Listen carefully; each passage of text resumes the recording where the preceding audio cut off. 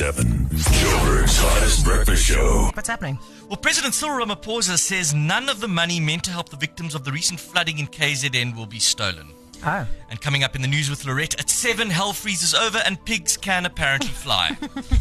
Today's International Garlic Day. Not surprisingly, most garlic fans end up celebrating the same exact way.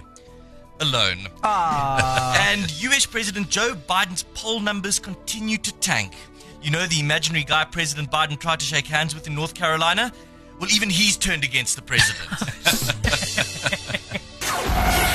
Joburg's hottest breakfast show. Weekdays 6 to 9 on Hot 1027.